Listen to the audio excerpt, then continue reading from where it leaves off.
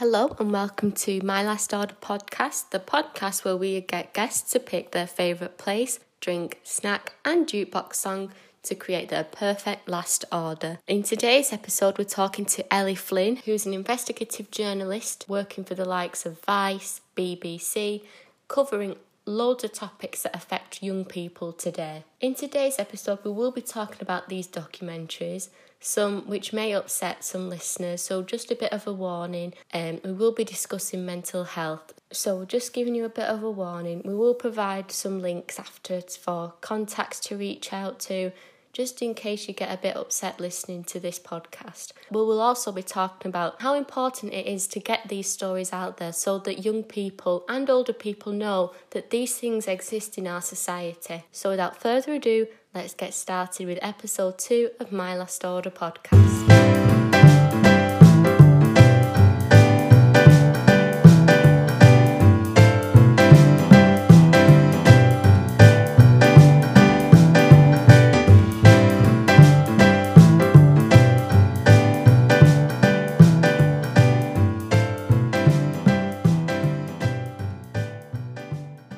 First of all, bit of a disclaimer.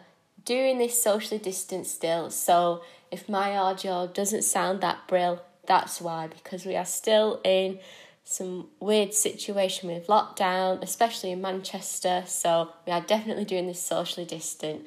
So, first of all, how have you been doing these past few months? Yeah, I've been okay. It's been weird, hasn't it? Very weird. Been so weird. I think I'm sort of getting to the end of my tether in terms of the boredom that's come from the sort of all the waiting. It just feels like everything's taking so long to happen. And I'm still had a load of TV stuff that I was meant to be working on, and we're still working on lots of ideas, and I'm doing a bit more writing, and I've got kind of various projects on the go, but I'm sort of ready for things to kind of get back to normal now. I just want to start filming again and get stuck into everything. So yeah, getting pretty bored of coronavirus, to be honest. How are you? I'm the same. I mean, because first of all, I thought it would be a good thing, because I have to work such random hours that working from home actually sort of worked for me, because I wasn't paying to go on public transport. I could just, after finishing a night shift, go straight to bed.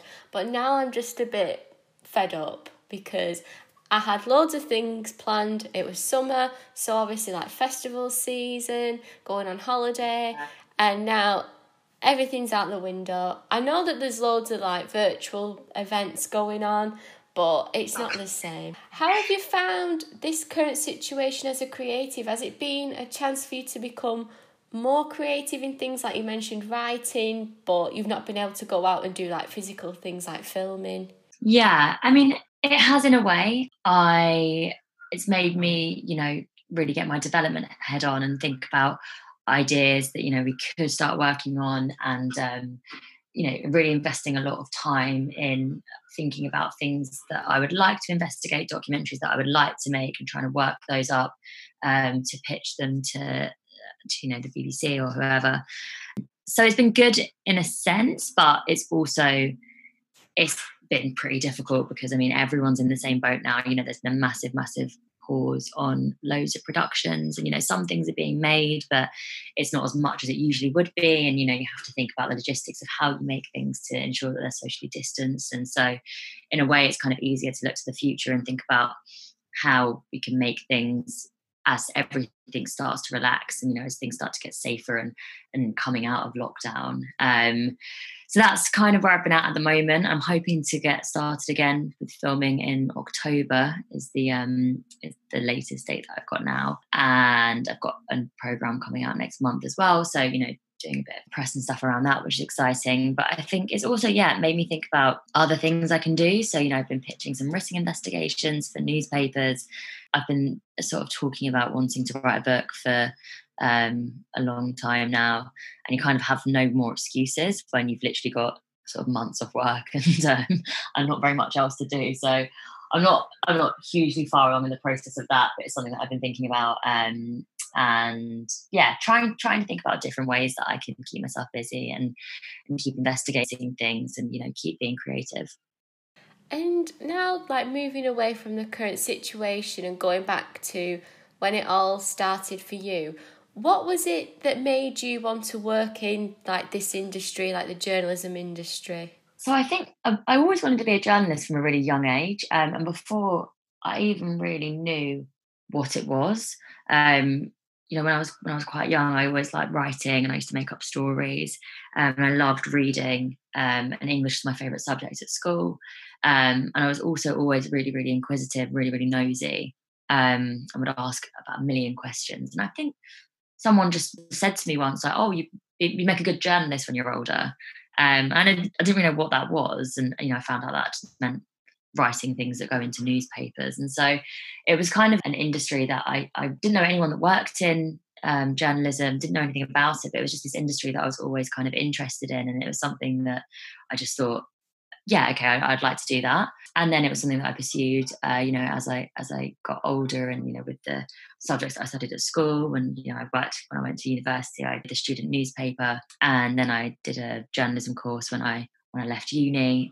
So I was always kind of interested in journalism. But then the more that I started to actually look into journalism as an industry, I realised there were so many different elements of it, and that that you could be a beauty writer, or you could be a news writer, or you could go into radio or TV. And I think for me, investigations was just where I seemed to be the most interested, and that was the kind of area of journalism that I seemed to be most drawn to. And initially I was thinking about doing it, and I was sort of writing and doing it more for print journalism, and then the TV thing kind of happened really by a lot of chance further down the line. And you mentioned, like you said, you were a bit nosy and you liked writing. And do you remember the moment when you knew that investigative journalism was the thing you wanted to go into? Like you mentioned, obviously, journalism's such a massive industry, and you can be like, even if you wanted to be a culture writer, there's so many different things involved in that. But like investigative journalism involves like a lot of hard work. Like I remember, I think it must have been like a media GCSE topic where we had to investigate a story, and you sort of realise that like investigative journalism, it can take sometimes years for one story to finally be put out. So what was it about that side of the industry that made you want to go into it? It's really hard, because I'm thinking back and I'm thinking, what was it?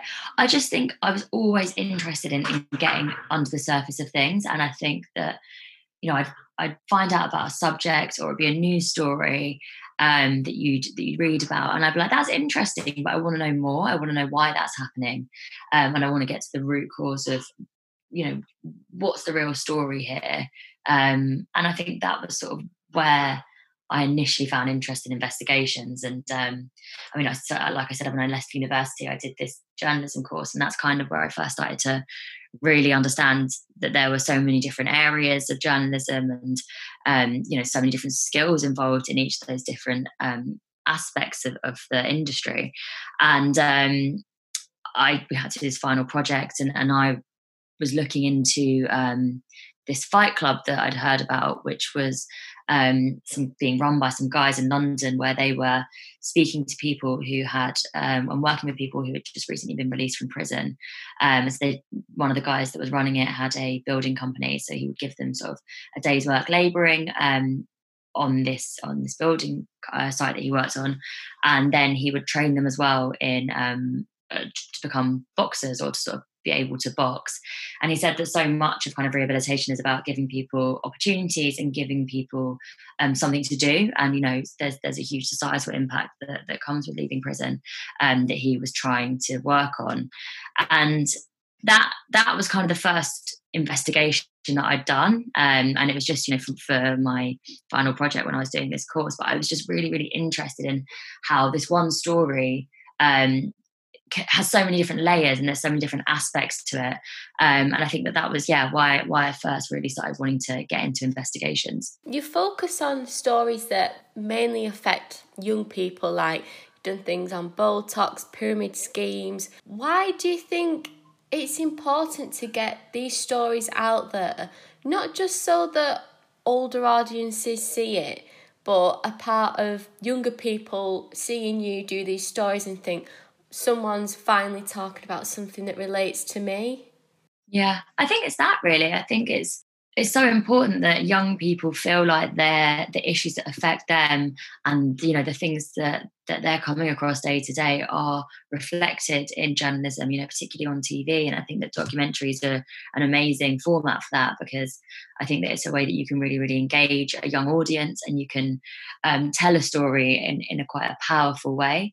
And I think that, you know, more and more there are channels like BBC Three which are doing, you know, a really amazing job of trying to reach those younger viewers and trying to say to them, you know, like, we understand what the issues are that impact you, and it's going to be a priority for us to tell those stories. And so for me, I think it was just, you know, I was 24 when I made the first documentary, Rent for Sex, and so for me it was like, this is just an issue that I am interested in, that could happen to me. It very realistically, you know, could be me at the other end of these meetings, and it could be people I know. And so it was a natural starting point for me to try and look into those issues, because they were the issues that affected me and people my age. So yeah, I think that's why I've kind of focused on that demographic. And especially like the documentary side, like putting it onto BBC Three, because I bet a lot of people think that young people are interested in quick news and social media because everything's so instant, that I think people sort of underestimate how much young people can put time into things to watch something and think, God, this is like my life, that could be me. Yeah, for sure. I think that you've still got to try and engage people quickly, and you've got to, you know, my attention span is not the is not the longest. Like, I think that if I'm going to be interested in something from, you know, pretty early on, and I think that's the same for lots of people my age and younger. And so I think that it's really important that you make something that's engaging, that's going to draw an audience in, but then, you know, also give people credit that they will continue watching it if it's something that they find interesting, and if it's, you know, done in an engaging way, which I think that, you know, hopefully my documentaries do. But I know that a lot of the programs that I watch on channels like BBC Three, I find do that effectively. Yeah, definitely.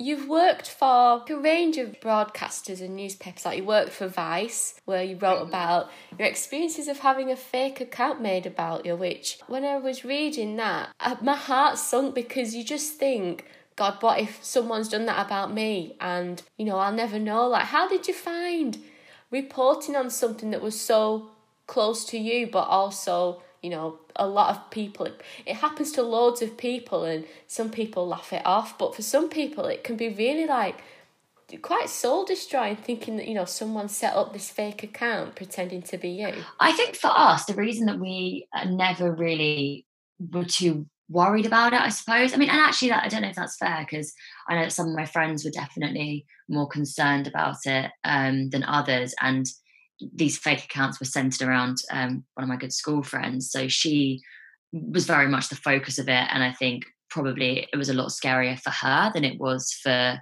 the rest of us. But I think the main reason that we sort of had this strange acceptance of it almost was that it started when we were so young. I think we were 14 maybe when the first fake accounts came up. And I mean, it was so long ago, and we were so young, that I think the first accounts were on MySpace, or maybe even Bebo. I don't know. I'm talking, we were really, really young.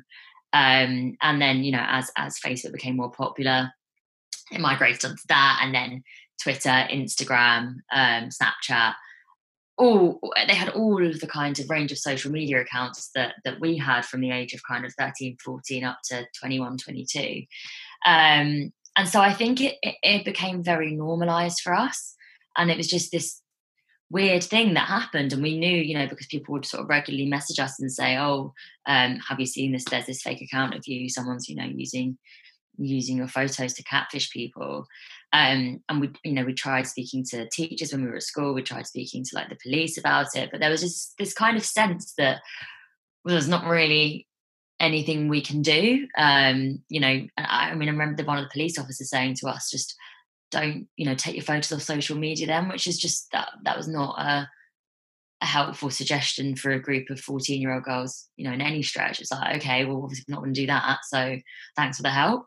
And I think that was, you know, that's part of the reason that I think it's important to try and tell the stories that we do tell, and the investigations we do, because I think that there's often a sort of sense that the issues that affect young people are trivial, or that maybe don't matter, but actually, like, things like that are a big deal. And it was quite scary, and we were lucky that things didn't go too badly, but they could have done. And I think that there was this kind of sense that, like, it wasn't that big a deal because we were so young. And I think that it's important to try and take these things seriously and try and expose these issues that affect people. Yeah, definitely. And in like a serious way, which is what your documentaries do. Like when you started with BBC Three and you did your like Ellie Undercover, where you looked at rent for sex, Botox and pyramid schemes, those three topics are things that are very relatable to young people. But if they spoke to even like the parents, then they probably wouldn't, not that they wouldn't take them seriously, but they just wouldn't get it. And those three topics, I imagine they put you in quite like dangerous situations. What was it like recording those moments for those documentaries that whilst you're recording it, they'll go out on air and it will really shock people? Mm-hmm. Yeah, I think, going undercover is an incredibly nerve-wracking experience. Anytime you do it, and I think more because you're just so worried that someone's going to notice that you're undercover, or you're going to somehow reveal yourself. And when you're filming and you sort of have those moments where that someone said something that is illegal, or that is the kind of information that you were looking for, it's kind of hard to explain. It's incredibly tense, and it can be quite terrifying because you've got to end the meeting and you've got to act natural, and you've got to kind of continue being a journalist and doing the job that you're there to do, and also trying to sort of come across in as normal and natural a way as possible. But it's also, there's a sense of relief when you get the information that you've gone to get, because it is it's an invasion of privacy going undercover and filming someone, and we don't do it lightly. It's something that that you would only do if you have reason to believe that there is either illegal activity or something that's extremely immoral going on, and going undercover is the only way that you're possibly going to get that information. So when you go and you have the meetings and these people say the things that you are expecting them to say from the research you've done, there is a real sense of relief, and you think, okay, I've done my job, and we've done what we've came here to do. And there's a sense that it's important that you then share that with the public. So yeah, it's this kind of weird mix of emotions. And as well as stories that affect young people in this country, you've gone overseas to report on stories like the child brides in America, which was like a massive documentary. And it's something that before that documentary was put out, I didn't know was a thing. I imagine a lot of people didn't know that existed in America. How did you come across that story in the first place? So the Child Brides documentary was an idea that was brought to me by a production company who'd been looking into it. And I think they found a couple of news articles by news sources in America that had commented. They looked particularly at Missouri, which was one of the states where there were a lot of cases of underage girls getting married. And that was where Heather, who was one of the girls we filmed with in the programme, had been married. Her dad had driven her from her home state to Missouri in order to get married because the laws were, they allowed girls to get married a lot younger there.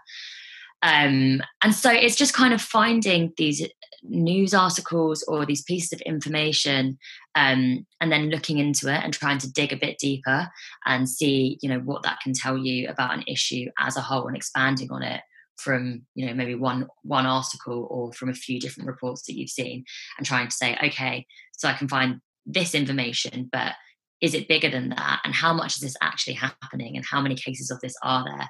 And that's what we tried to do with the Child Brides documentary. And did you ever struggle to take yourself away from the story and sort of keep yourself as unbiased as you could? Because things that involve children or child brides, some people would struggle to not get their opinion out, because it's something that a lot of people are passionate about, and people try to put a stop to. But did you ever struggle to sort of think, I need to sort of keep this as unbiased as I can? Yeah, for sure. And that's something that I'm still working on, and something that I've definitely um, had to try hard to not do throughout my career. Everyone has an opinion on things, and there are things that you're going to be impacted by. But your job as a journalist is to try and keep your own opinion and your own emotions out of it as much as possible, because your job is there to try and tell the story from someone else's point of view, and trying to look into the facts as well, and try and present all areas of an issue or of a story, in order to let other people make up their own minds. But that is so much easier said than done. And yeah, there's definitely some cases that and some of the people that I meet that stick with me more, where it's a lot harder to put my own personal feelings to the side and do the job that I'm there to do. Yeah, it's definitely like, it's a skill in itself, because there's sometimes where you watch a documentary just as a viewer, and you watch it having one opinion, and it's so hard to distance yourself. So that is really like an amazing skill that you've got. I'm still working on it. I don't know if I've completely nailed it yet. Sometimes I have to sort of have a word with myself and say, okay, what are the facts? We don't need to know your opinion. What are you here to do? So yeah, it's something that I think hopefully I'll manage to fully nail at some point. I want to chat about the Nudes for Sale documentary, because that is something that is a really important documentary for young people, because it's something that is very real and very current, especially during the current situation where people are reporting that a lot of these websites like OnlyFans have seen like an influx of people joining the sites because they're out of work. It's a easier way to make money, and sadly, using like the phrase nudes, people often smirk at or they laugh at, but don't understand that the porn industry and these explicit photos is £1 million business. Like, what made you want to investigate that topic, those businesses, and look at why people are doing it?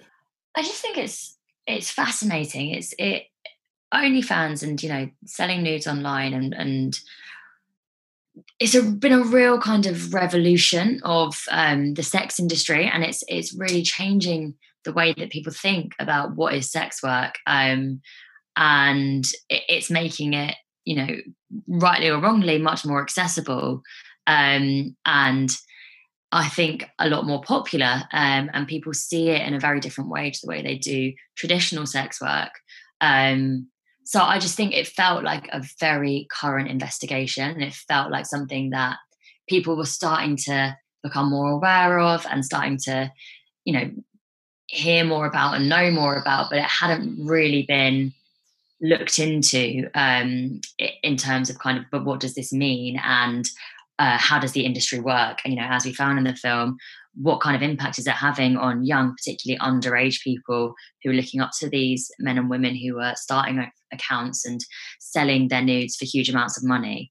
And so it just felt for me like a very, very important and topical investigation. I think that was what drew me in. Yeah, and it also educated people as to both sides of the story. It dealt with the fact that underage people are using these sites, but also the fact that adults are using the sites and they find the positive sides of doing it. Like, they enjoy doing it. It is a job for them. Why was it important for you to show both sides, not just sometimes we might see a documentary or a news article where it's a person makes thousands of pounds a day from doing this sort of job, but it's also important to reflect that a lot of underage people are using these sites and aren't aware of the negative side of it. I think for me it was important to reflect the genuine opinions and experiences of the people who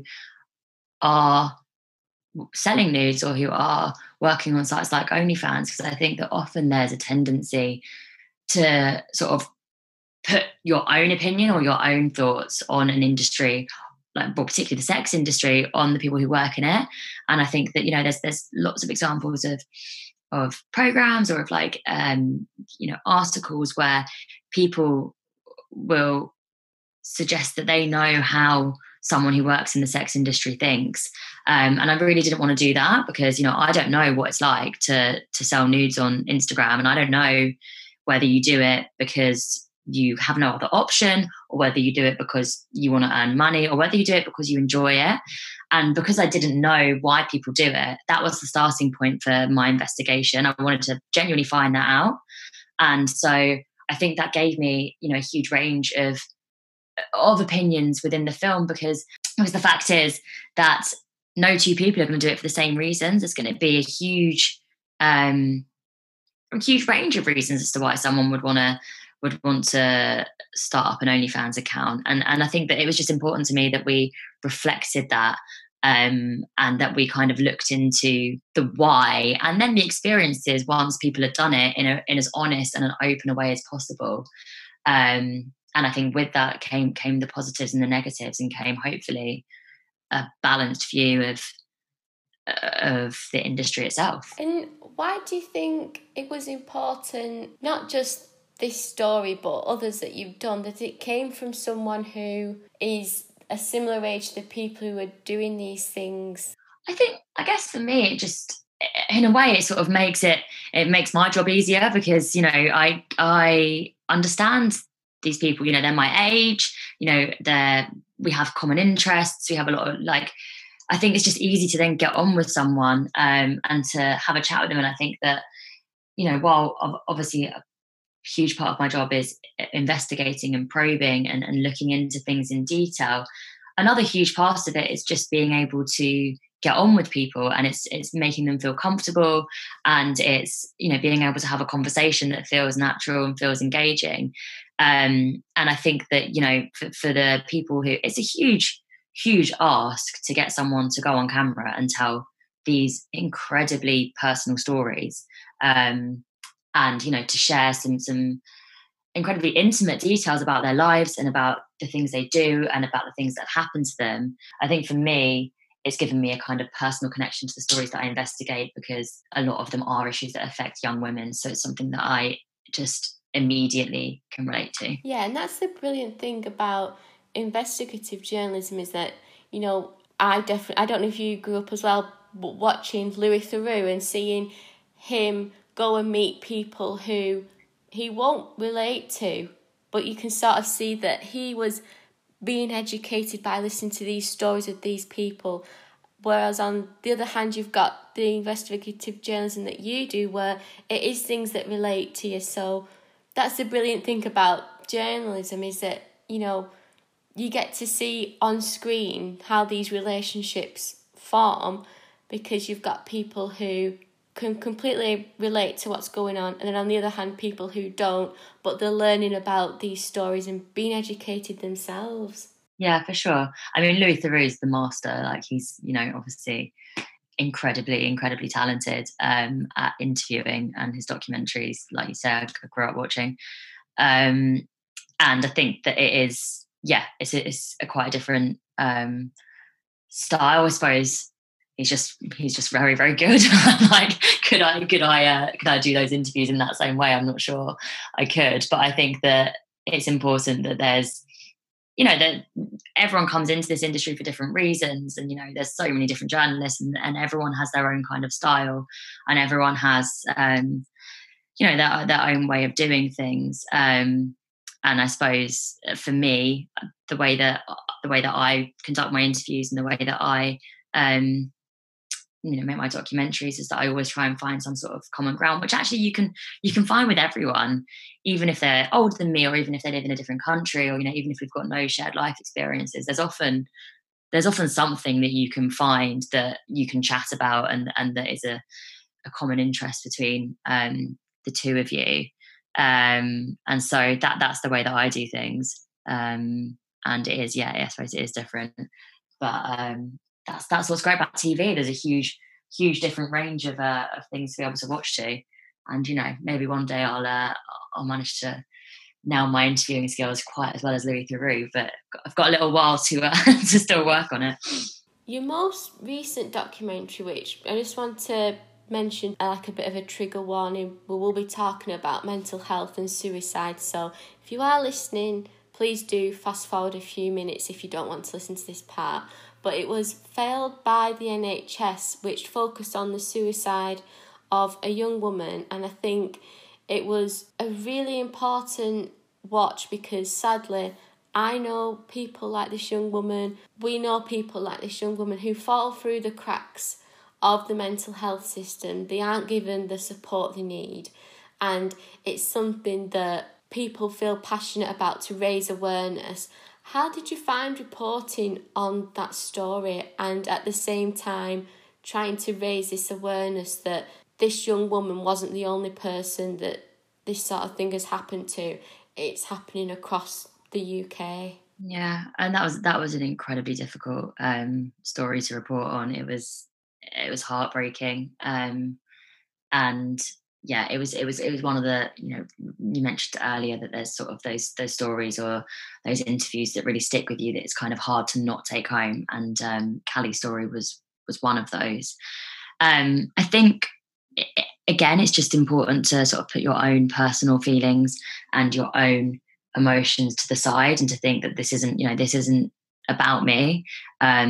This was a tragedy that could have been prevented, and my job is to shine a light on that so that it doesn't happen again, hopefully, so that more people will learn from it, and will hopefully be better protected by the services in the future.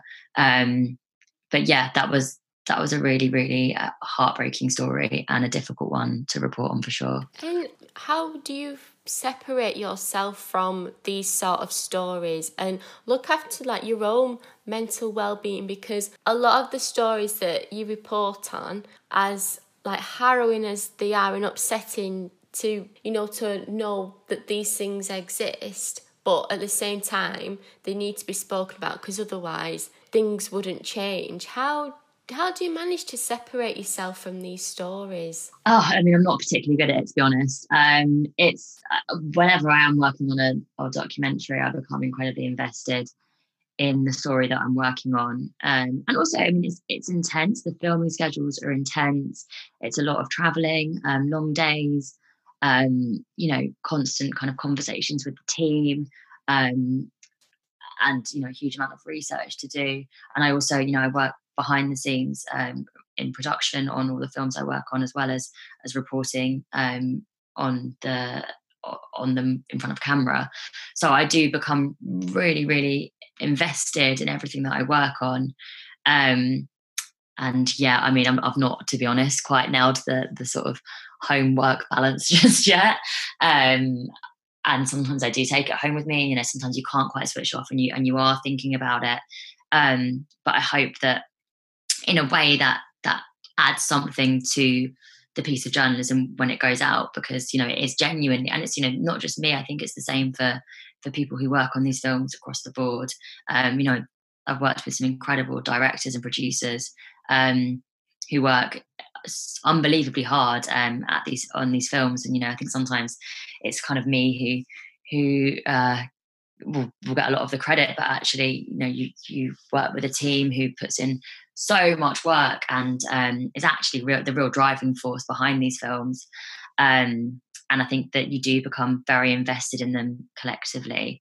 I suppose just as much as you can, trying to sort of take some time away from your phone, or trying to spend time with friends, trying to when you have got time off, just take a bit of a break from it. But often these stories are quite all consuming, and that's just something that kind of comes with it for the period of time that you are filming. Yeah, and they're very real stories as well. So if it wasn't for you, they probably wouldn't be reported on, or they wouldn't be reported on in the same way. So I suppose in a way it's, I don't want to use the word rewarding, but it's sort of good to see that these stories are getting out there. Like, I know people want to focus on positive stories and they want to report on positive things, but a lot of stories that affect young people, they aren't positive things, and it's not all rainbows and everything like that. It is like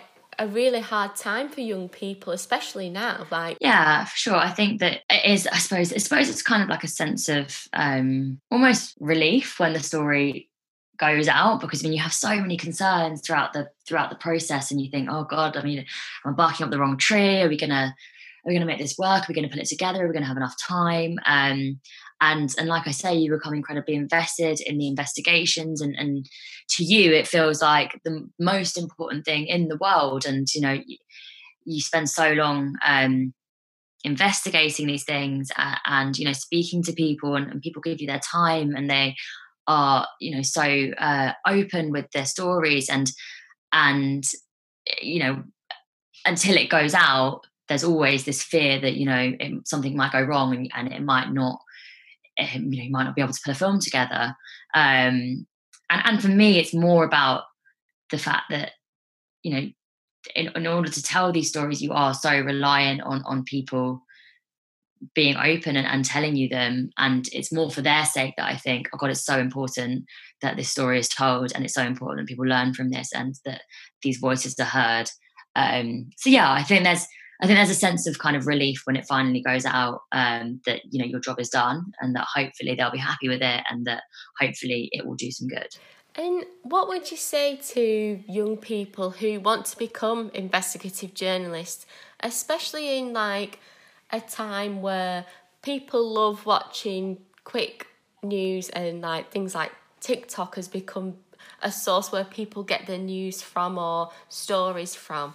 What would you say to someone who is thinking, right, I want to go into the field of journalism, that it might take a year for a story to go out, or I'm going to have to devote part of my life to getting this story out there? I think that there's always going to be a market for investigative journalism. I think it's an incredibly important field, but like you say, I think the way that it will be digested and the way that it's presented will change. I know I've seen people who kind of do investigations on TikTok, and you can upload things on Instagram, you can start your own channels, you can just write things. And I think that in a way it's great, because it does make it a lot more accessible to people. You no longer have to go to a newspaper and say, hi, I've got this idea and I've been doing this investigation, and please will you commission it, even though I'm only 19 years old and you might never have heard of me. You can just do it yourself now, and you can just upload it onto social media, and that can have a real life impact, which I think is great. The fact that it takes so long is kind of just part and parcel of investigations. They aren't something that happens overnight. They are something that you have to look into, and that patience, I mean, might not be for everyone. It's also funny me saying that you need patience, because I'm actually incredibly impatient, and I sometimes find that the sort of like length of time that these things take can be frustrating. But I suppose it's just for people who want to get into it, just knowing that it might not happen overnight, but there are so many different ways now that you can create your own content, you can do your own investigations, and that can be a launch pad for going further, and getting into the newspapers or getting onto TV. So I do genuinely believe that there are more options out there now for people than there were 10 years ago.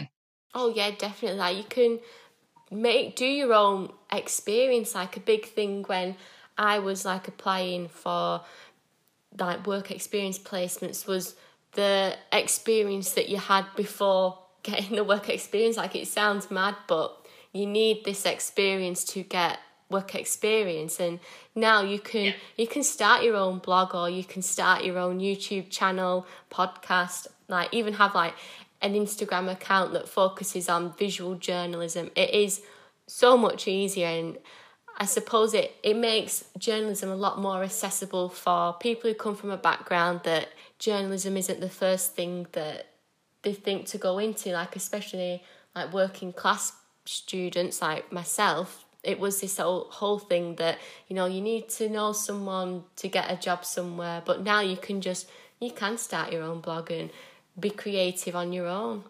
Yeah, exactly, which is great. And I feel like it's not like that anymore so much. Like, I don't think it is that the only way into journalism is, like you say, through someone because I think that more and more actually people are seeing the value in different voices and different ages, and trying to diversify and expand the media into something that speaks for everyone.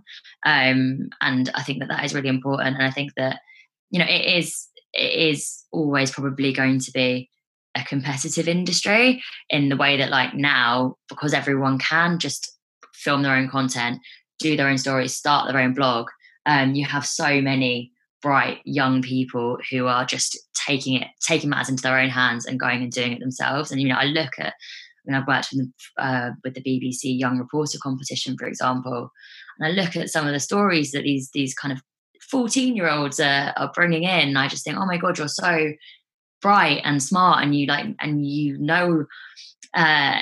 what a good story is. And I think that it really is actually quite inspiring to see some of the things that are coming through from people who are incredibly young. And yeah, I think that it does bring a lot of hope about for the industry in the future.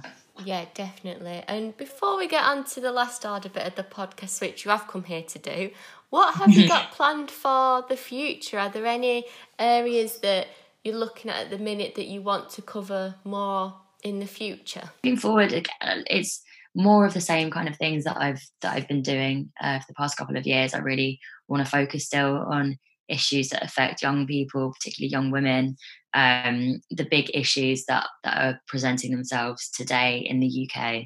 We're living, it sounds like such a cliche, because what everyone says, but we're living in, really difficult times, and the world is changing in a way that we haven't seen before, and so it's kind of keeping an eye out on what that means for young people in Britain, and how their lives might change or be impacted by everything that's going on, and sort of trying to keep people informed and updated as things change. So yeah.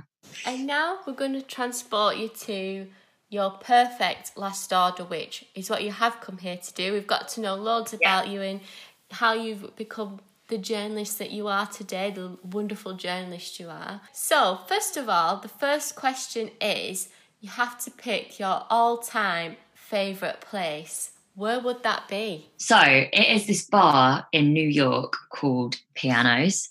It's in the East Village in New York, which is a city that I just absolutely love. And I have a few friends who live over there who I've been to visit, and I've been there with my mum a couple of times. And I think I first went to this bar, about 5 years ago, maybe, when I was visiting a friend who was living out there. And now whenever I've been back to New York since, which is a couple of times with work, a couple of times with my family, I've always gone to this one bar. And I can't even tell you why I like it so much. I think mostly because they do $5 margaritas, which is like the cheapest drink that you could possibly get in New York City. And they've always got live music on, and it's just really fun. So yeah, that's my place. $5 margaritas sound like the dream. Yeah, that is why, I think. I've been to New York twice, but only once where I've been old enough to drink. I went when I was younger and did all like the touristy things. But New York is just so massive, and there's so much like things to do. Like, I was planning on going next year. I don't know how that will turn out now, because like, you think that you go once and that's enough, but you can just keep going, and there's so many things to discover. Oh, so much. No, yeah, I think I can't even think. I think I've probably been five or six times now, maybe. But yeah, a couple of those times when we've been filming with work, so it hasn't been quite the same experience, obviously. I love it. I would love to actually live there. I think it's one of my, I think it probably is my favourite city in the world. And yeah, there's, like you say, there's just so much to do, and there's so many different areas and so many different things to see and places to go. I mean, to be honest, now, whenever I go, it's just mostly kind of like hanging out in that bar for the $5 margaritas and sort of walking around some of the villages, or like going over to Brooklyn and seeing my friends there. So yeah, I love it. And especially talking about wanting to live there, like the number of times I've been like, right, I'm just going to look at how much this flat costs to rent, and I think that living in a city centre is expensive, and then I look at how much it costs to live in New York, and it's like... Crazy. So, you sat in Pianos. Is it like a sort of dark bar, or is it quite light? Has it got like a terrace? It's quite dingy. So it doesn't look like very much from the outside. There's this kind of plastic sheet in front of it, which you go through. And then in the bar, it's quite dimly lit. There's a dance floor upstairs that plays. Sometimes they'll have live bands on. Sometimes it will be I don't know, like I suppose I'm trying to think. To be honest, by the time I get to the dance floor upstairs, I'm pretty drunk, so I can't actually tell you what kind of music they play. I think they were playing some like 90s R&B at one point, which I was pretty in for. And it's just really fun. It's always like really lively. There's loads of people in there. Yeah, I don't know. I just love it. Probably people who live in New York think it's a really, really rubbish bar, but I've always been a fan. And so you sat in Pianos. What would be your all-time favourite drink that you would transport there to have? So I would say it's a spicy margarita.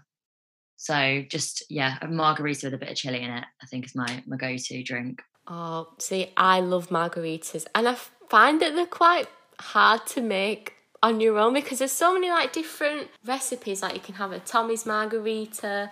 I've been to Sheffield and had a Henderson's relish margarita. Ooh, what's that?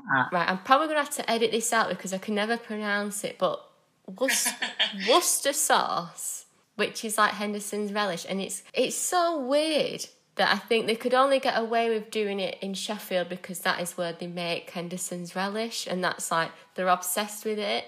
But like, you read all these different things that people put in margaritas and you're like, oh, really? But a spicy margarita does sound quite refreshing. Oh, it's delicious. It's so, so good. But yeah, they're really hard to make at home. I tried to do it loads during lockdown, actually. And you sort of end up with pure tequila. Or just kind of a watery, limey sort of juice, which is also no good. So yeah, I'm only really a fan of them if they weren't made by me in my kitchen. But otherwise, great drink. And is there a place that makes them that you've had and they're like the best place to get them from? No, I don't know if there is. I just think whenever I have one, I love it. And I can't really put my finger on a specific place that's the best. To be honest, I actually think the ones in Pianos are probably up there with the greatest. So let's make things easy. I don't need to ship one in. I can just get one from the bar there. Yeah. Or you can always just ask for like a normal margarita and just put like a chili in there or some chili flakes, which I don't think would taste nice, but... And so you sat in Pianos, you've got a spicy margarita. What would be your favourite snack that you'd have alongside with it? Doesn't have to be one that matches it, just like your all-time favourite snack. Do you know what? This is so hard because I really, I don't think I've got a favourite snack of all time. I mean, all I can think of is a baked camembert, but I feel like that is A, a really weird thing to eat in a bar with a margarita, and B, I don't know if it's technically a snack because it's quite big, but I would also 100% steam through a whole one quite happily. I mean, go for it. It's like your dream last order, so you can have whatever snack you want. A baked camembert sounds like the dream. Although I do agree, like, would it taste nice with a spicy margarita? You might have to go and try it out in like whenever you can travel back to New York. Yeah, maybe I will. I'll have to take a baguette with me and a whole camembert and be like, sorry, can I just heat this up in the microwave quickly? And in the meantime, I'll take one of your spicy margaritas. Thank you very much. Yeah, it's either that or onion rings, crisps, which I love, but my boyfriend says are absolutely disgusting whenever I come back from the corner shop with them. But I think probably camembert takes the lead just slightly. And I bet you wouldn't even be the first person that's done that in that bar. I bet they've probably got a story where they've had someone bring it in or bring in something even more random. Yeah. So You sat in Pianos with your spicy margarita and your baked camembert.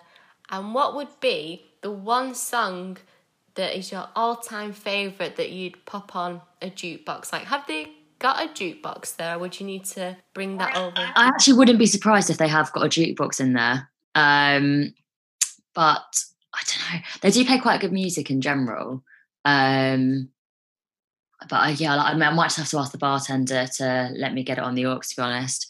And my song is again, just sort of, I've been trying to think about this, and I'm like, what is my all-time favourite song? And I just think I have to go with the first one that I've landed on, which is Cher, Believe. The classic. When that song comes on, wherever you are, you feel like you just need to have a good sing to it. Oh my God, you've got to. It's an absolute banger. I mean, I love Cher, just in general. Turn Back Time would also be pretty high on the list. In fact, I've got the music taste of sort of a 50-year-old woman, which is sort of solely 80s music and like really cheesy pop hits. So yeah, I think I'm going to whack on Cher, Believe, and probably clear the bar while I sit there eating my camembert. And then you'd just be able to get loads of spicy margaritas because there'd be no one at the bar. Exactly, the dream. So that is your perfect last order. So you're sat in Pianos, which is a bar in New York. You've got a spicy margarita, which luckily enough, they make it there, so you don't even need to bring it over in your hand luggage. You've got a baked camembert, which you're just going to have because you can. It's a dream last order, so no one is going to judge. It is a snack this time, no matter what people say. And you're feeling like you're going to have a party / you want to maybe clear out the bar. Although if I was in the bar, I would definitely be up dancing. You're putting on Believe by Cher. What a dream evening. I'm going to try and replicate that next time I'm in New York, for sure. Please do. I bet it will end up being like, I don't know, in like the New Yorker, where it's like, we saw a woman eating a baked camembert in Pianos bar. What has the city come to? I'm Ellie Flynn. If you want to watch my documentaries on BBC iPlayer, you can. They're all available there. My newest one is This Coercive Control, will be available at the end of September. I hope you enjoyed listening to this episode. I will be leaving the links to those programmes, but you can always give it a quick Google search, or other search engines are available and you'll find it on there. And I will be leaving links to a few mental health charities that you can reach out to if you've been affected by what we've been talking about in this episode. Don't forget, we love a good review or a bad review. We've not had a bad review, which is probably a good thing, but be honest. And I hope that you share this episode with your friends. Have a lovely week and join us again next week for My Last Order podcast.